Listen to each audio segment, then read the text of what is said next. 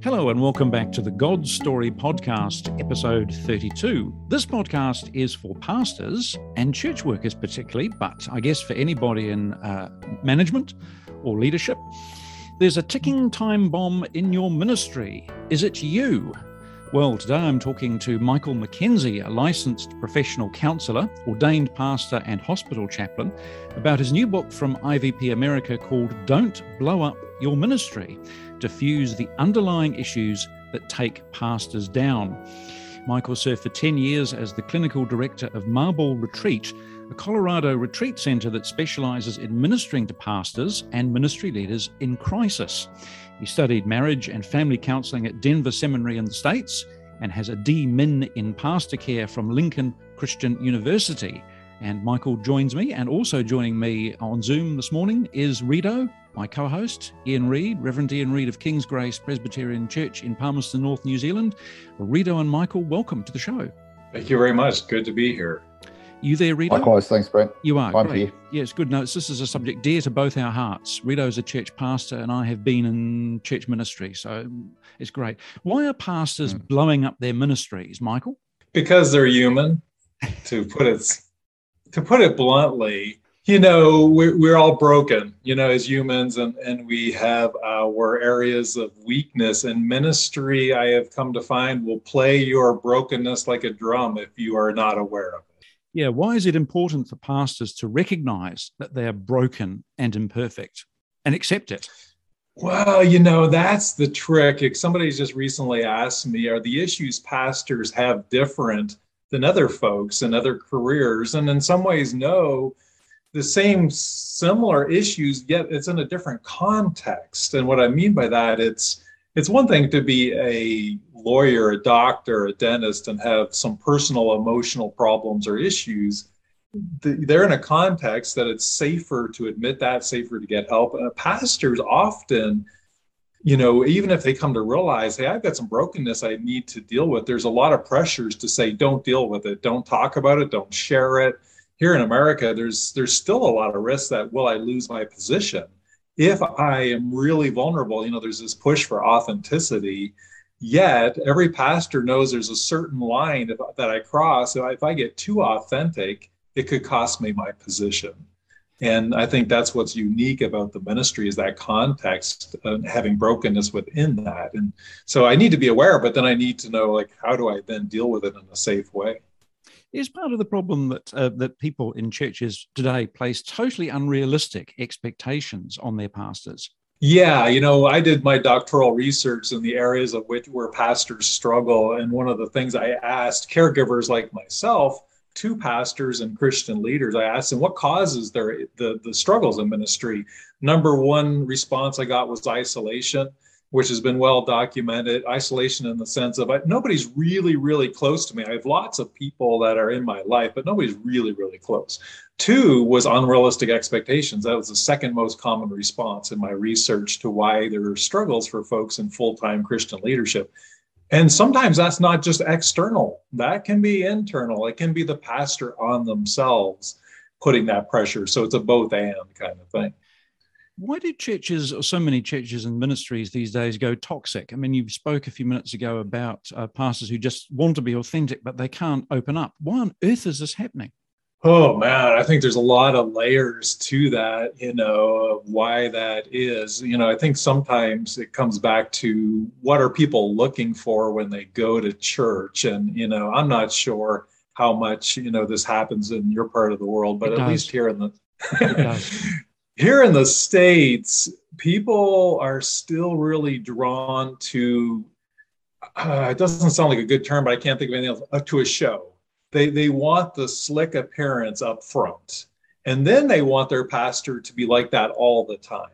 And so, I work with full-time with pastors, with Christian leaders. And what they talk about is, they feel like they're trapped on a treadmill that's going faster and faster. The more they perform, the more they're expected to perform. They're like a racehorse.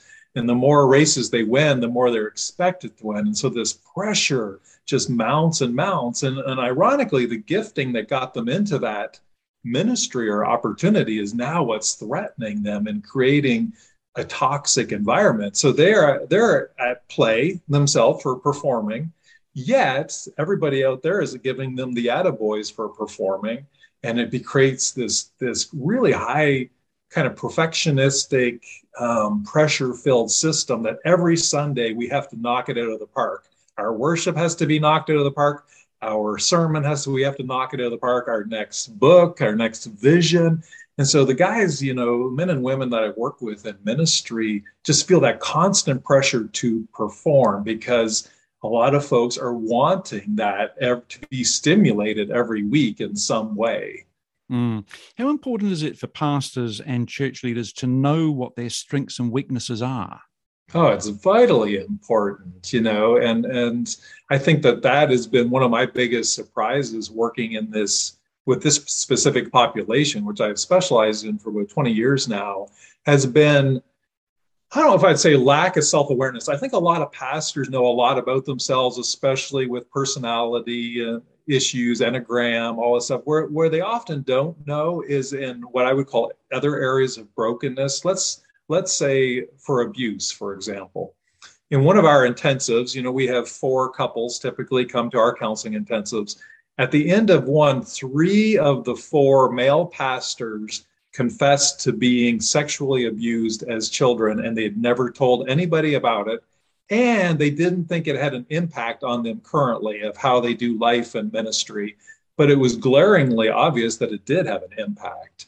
And so they were able to spiritualize it away, saying, I've forgiven it and I don't think about it, therefore it doesn't affect me. When as a counselor, I'm like, no, there's no way that that's true. And I can show you ways that it is impacting how you attach to people, how you either overset boundaries or underset boundaries. Lots of ways how their own self-view, that I'm only worthwhile if I give you what you want, because they learn that through their abuse. It's so I see in pastors, there's a lot of growing knowledge in their strengths, weaknesses in one way, but in other ways, not so much. And the church environment, or some of the church environments you write about in the book, are, dare I say it, almost equally as abusive in a different way. Yes, but it's accepted, and it's applauded. There is definitely a self-destructive pattern in ministry. And here in the U.S., largely the pattern is a pastor burns out and you replace them. You just keep the machine going. And that's what, I see quite a bit of. Now, that's not saying there isn't some healthy churches and some healthy pastors out there. There is. Remember, you're speaking to a counselor of a crisis center. So, I'm seeing those who are getting chewed up, by the machine, so to speak. And yet it's happening a lot. It's not rare, for sure. Yeah. How many pastors are you seeing on a monthly basis or a yearly basis? Can you give us some idea? Yeah, we're a relatively small center, so we limit it to about 100 pastors a year because of our 8-day intensives. And so, there's been talk of expanding. We have a constant waiting list, and there's a lot of other centers that do similar work to what we do. We came on the scene in '74, and there was hardly anything here in the U.S. at that point in time. There's a lot of other places doing what we do now, and those I know of were all running full and could expand, because the need is great. To what extent are issues like depression or addiction, and you write about a number of addictions in your book, be it pornography or alcohol addictions, to what extent are these issues contributing to pastor burnout? To what extent are they contributing? Or I would probably say it a different way, and I don't know clarify if I'm not getting at what you're getting at. I see burnout as a gateway to these issues. And so, we see pastors struggling with addiction. Typically, when I back up their story, they were burned out first and they began to medicate.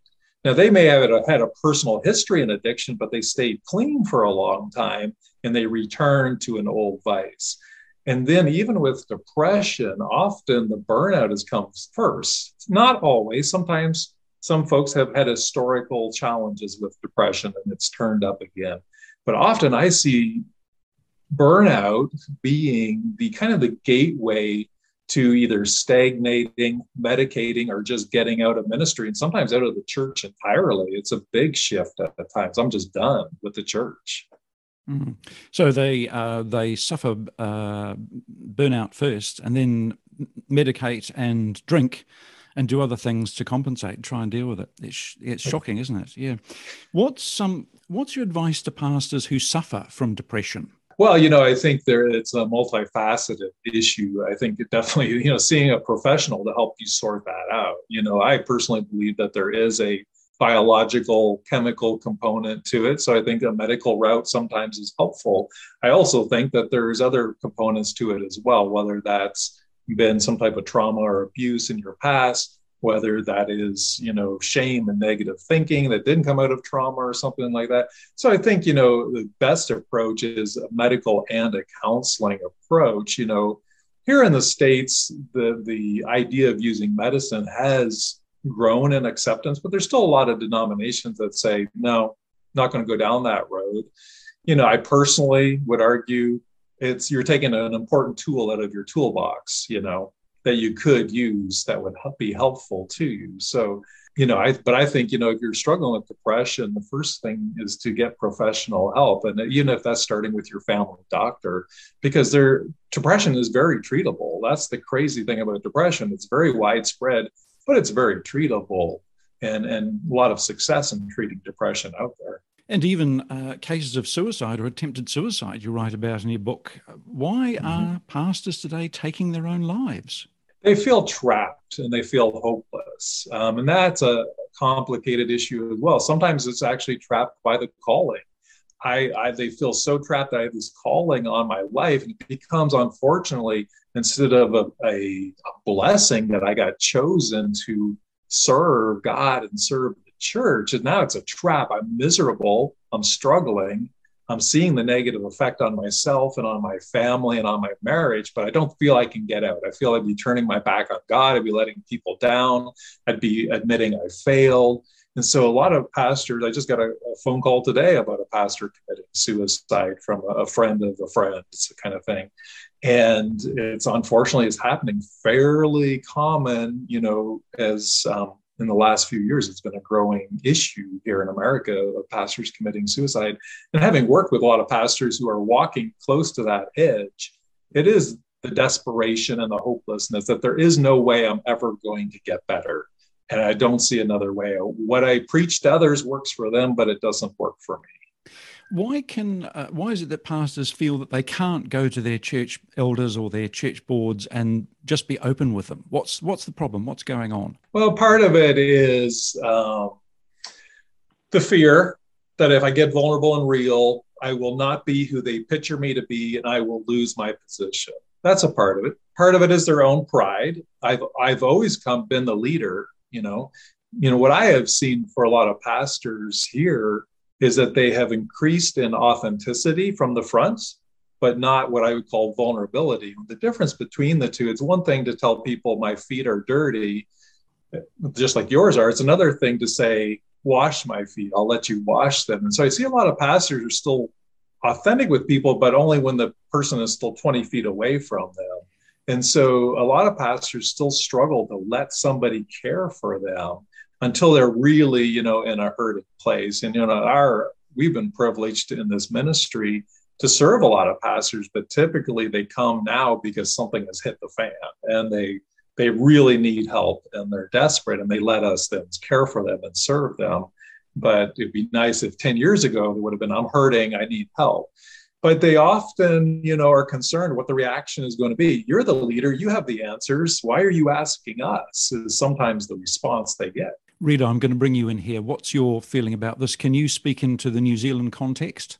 I think that that distinction between authenticity and vulnerability is really helpful. That it's easy to kind of point out your own sin, but then allowing other people to help you with that is very, very difficult, isn't it?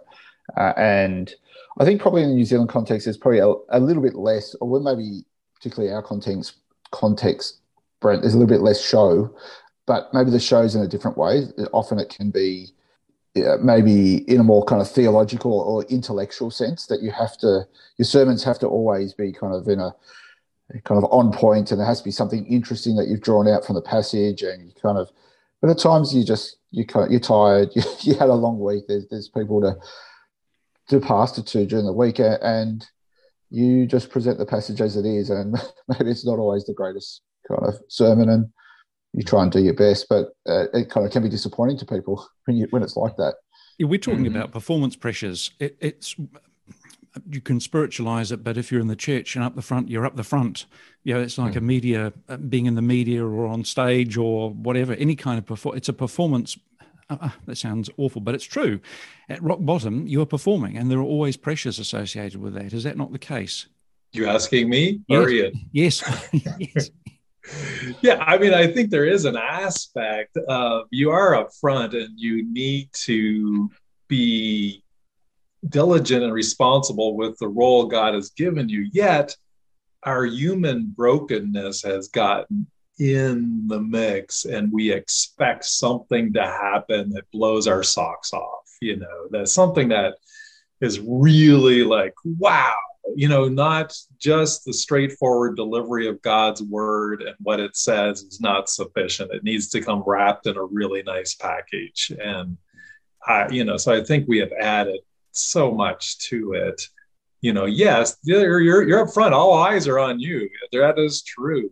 Yet the expectation, of what you will sound like, look like, the emotional kind of high that you may experience sitting there in the seat has, I think, gotten way off track. Okay, well, how can pastors care better for themselves, and how can churches help pastors care better for themselves? Let me answer the second one first. I'm thinking of a study that I read that several key interventions really lower the burnout rate. And three of the ones that were discovered in this, I think it was Ed Stetzer, who's with the Billy Graham Association now, I believe. He talked about, in this one study he was referring to, that regular sabbatical, a well-defined job description, because that helps with boundaries. What's really the expectations here? Not this blurry everything that comes to the pastor. And then little to no counseling load. Here in the States, often the pastor can be looked to for marital counseling, for other types of counseling. And some pastors are really good of meeting one time and then referring them on. Some are not, and they just get burdened down with that. Even if they have a pastoral heart, it's sometimes not their top 5 things on their job description that they should be spending a lot of time and energy in. So I think the church can do a good job by understanding your pastor is limited. And just like you have a limited job description wherever you work, probably, they should have a limited job description, preaching, teaching, not all the above, managing staff, fundraising, casting, you name it, all the above. And so those are several small things, but big things that churches can help with, to provide for their pastor. Now, the pastor themselves, I think, there is an ongoing need for pastors to value themselves and see themselves as the first gift God has given them. We even often don't use the term self-care here because it still gets turned into that's selfish. That's not dying to self, to do self-care. And so we often will use the term, being responsible with what God has given you. Yes, God has given you a ministry, but he's also given you yourself. He maybe has given you a marriage and family. He's given you a community, so you need to hold all of those. And what happens here is more and more eggs get put into the ministry basket. And that becomes the problem. And you start taking from other baskets to put more into that. You take from your own sleep. You take from marital time. You take your own hobby away because that's not important as saving souls. And I keep taking and putting them all into the ministry basket so that it can be successful. Why have pastors become such workaholics? Because it's applauded. It is held up. I've worked at a couple of different churches, and who gets applauded? The person who's there 7 days a week. Who gets the affirmation? Who gets called in and given a raise? Not the person who honors their Sabbath and takes it off. It's the person who is overperforming. And they're like, wow, I can't believe all you've done. You're so valuable. And so then if you add in, as my book kind of gets into a bit, you add in the own personal brokenness of wanting to feel secure, adequate, whatever. And then you're told you are awesome because of how well you perform. Then it's this kind of toxic combination to just keep going and going. How do we diffuse this toxic combination? Well, I think first you have to recognize it's happening. We tend to spiritualize it a lot, this dying to self and bearing our cross and different terminology like that to justify overworking in the ministry, And so I think we have to recognize that this is not what God is calling us to. The ministry may be pressuring us, and we may be putting that on ourselves because we want to succeed. So I think we have to recognize that. And unfortunately, a lot of the folks I work with recognize that when they're deep into their burnout or depression or addiction. They're like, it was killing me. It was draining me. And I just kept running on that treadmill because I didn't see any other way. So I think one is first recognition, hopefully before crisis. That would be my hope and goal. As one of the main reasons to write the book is, sitting in a room with folks who have blown up their ministry and their marriages. And now they're like, what happened? How did I get to this point where I did this, whatever this may be? So one is recognition. And then two, it's beginning to dig deep into what really drives me, and is that all really of God, of what drives me? Or is it my own need to be successful? Or am I letting others define that for me? And coming back to, what does God really want for me? Does he want me to have life and life abundant, or does he really want me to come into heaven, on a heart attack because of how hard I worked, kind of thing? How important is it for pastors and for churches to understand grace? Oh, it's huge. And it's so ironic, of the ministry I do, that some of the pastors I've worked at are probably some of the best preachers on grace that you've ever heard and have written books on grace. And there's very little grace in their own lives for themselves. The performance pressure they put on themselves and they receive from others, there's no grace involved, and it's all going back to a form of legalism that I have to perform in this way to be okay to God, to the church, to myself. And, grace is so huge that of just seeing themselves as human and therefore limited. And I only have so much I can do, and that's okay. God is not saying I have to do it all. So, yeah, I think getting grace for yourself. And I think a lot of pastors become very good at preaching it because they're still trying to work it into themselves in some way. I love the quote I've written down from near the end of the book. I think you say a pastor is first a child to be loved and not a tool to be used. Now, that's wonderful. How can we as a church love our pastors and church leaders and support them? Yeah, again, recognizing they're human and limited and not expecting them, especially in today's world with, smartphones and texting. Pastors feel I'm on 24/7, that if I don't respond within minutes to that text, then somebody's going to be upset.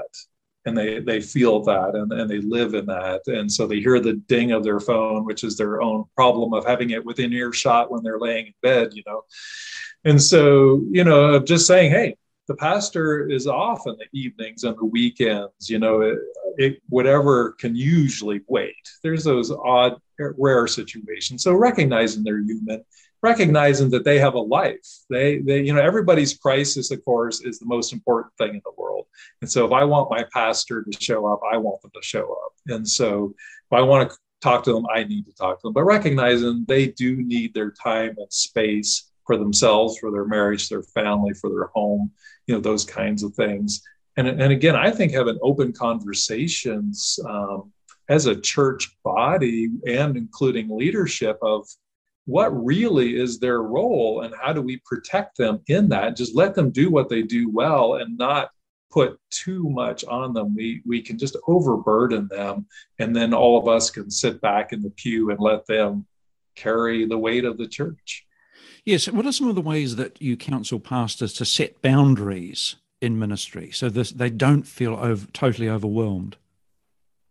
Well, I think part of it is coming back to defining their calling, is one approach we take. Really, what are you called to? What do you sense? And that means, slightly different things for different denominations and different backgrounds and different parts of the country, even here. But in general, what do you feel you're called to from your gifting, from if you look at your history, you look at opportunity, all those kind of factors? What do you think God has called you to? What has he called you to in this particular church body and community? And how do you stay focused on that?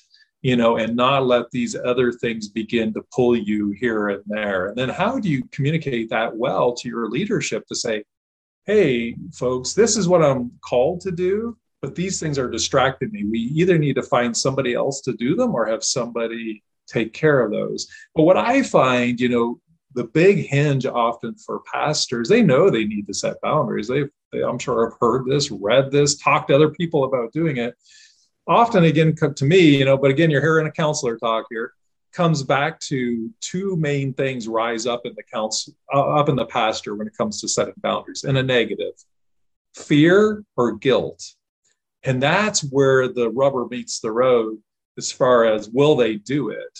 Because if the pastor says, I don't need to be at 4 meetings a week, that meeting I don't need to be at, and they set that boundary, they immediately, if they're not in a good place, they either feel fear or guilt, and then they'll not set the boundary because they feel fearful. Like, what if they realize they don't need me? What if I am dispensable? What if I feel guilty because that's what they expect, and they'll feel bad that I wasn't there and whatever, even though deacon so-and-so leads that meeting, so I work with a lot with pastors on where's that fear and guilt coming from? And is that appropriate fear and guilt that you're feeling? So, we work with pastors that boundaries are basically yes and no. They're fairly simple in one way, yet there's a lot of layers to why we don't do it. And so I had them look at their calling. What were you called to?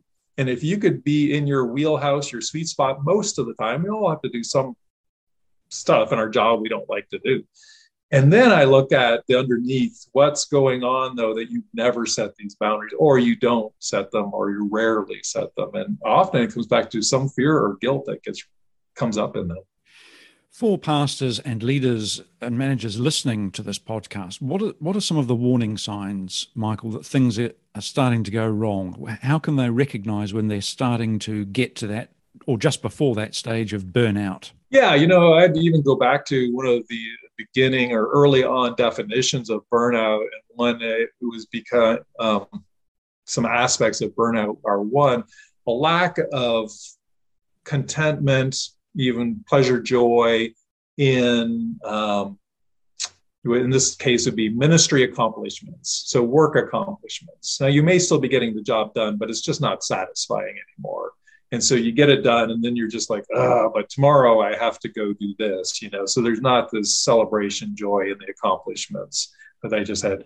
Second is people become problems. My emotional bandwidth is used up, and the phone rings, and the first thing that comes to my mind is a curse word. Like, I won't say it on your show here, but, that's the first thing, because people are now problems because I've got nothing left. So people stop being people, they start being problems. And then the last one is emotional exhaustion or emotional numbness. And so when you have those three, you find yourself more and more, it's normal once in a while, the end of a week, to be like, I don't want to talk to anybody. I'm tired. It's a Monday, just did 3 sermons or whatever. That's normal. But if it's consistent, I don't want to talk to people, but I have to. I don't want to go to this meeting, but I have to. If it's like, I'm not finding pleasure anymore. We just finished up that whatever sermon series. We just did that. And it's just like, the only thing I'm thinking about is dreading the next thing, and I'm just flat. I'm just like, there's no joy. And then you're in a dangerous place. And that's when I see pastors begin to medicate, and they find that girlfriend from college or whatever. because they've become flat, drained, emotionally numb, and then they're in danger of medicating with something they shouldn't medicate with. We have to finish, sadly. It's been a fascinating discussion. Thank you, Michael. I've learnt heaps. Where can people find you? On your website, on social media? If someone's listening who's in trouble and needs to contact you, how do they reach you? It's still the best way. I work full time and I'm the executive director of Marble Retreat. So you go to marbleretreat.org. There is a connection right on the front page to the book that's coming out on December the 14th. More information there about our ministry, about myself. Of course, the book is available through IVP Press or hopefully Amazon and those other type places, But to get in touch with our ministry or myself, marbleretreat.org is the best way to track me down here in Florida. I'll put links to all those ministries and a link to your book on our website, on our webpage with the podcast, Michael. Rido, just before we close, final thoughts, comments, questions? That's so helpful. And I do hope that other church leaders kind of are able to hear this and able to step it, kind of reach out for help where people do need help. Yeah, all right. Thank you so much. Rido, Ian Reid, King's Grace Presbyterian Church New Zealand, my co-host, and Michael McKenzie, whose new book is from IVP America, InterVarsity Press, is called Don't Blow Up Your Ministry, Diffuse the Underlying Issues That Take Pastors Down. Michael and Ian, thank you so much for your time. Thank you very much. Great to be here. Thank you. We hope you've enjoyed this episode of the God Story Podcast. To ensure you never miss an episode, please subscribe. And if you're enjoying the podcast, please take a moment to give us a rating and leave a review. This will help more people discover God's story for themselves. If you'd like to get in touch or learn more, please visit godstorypodcast.com. We'd love to hear from you. That's godstorypodcast.com.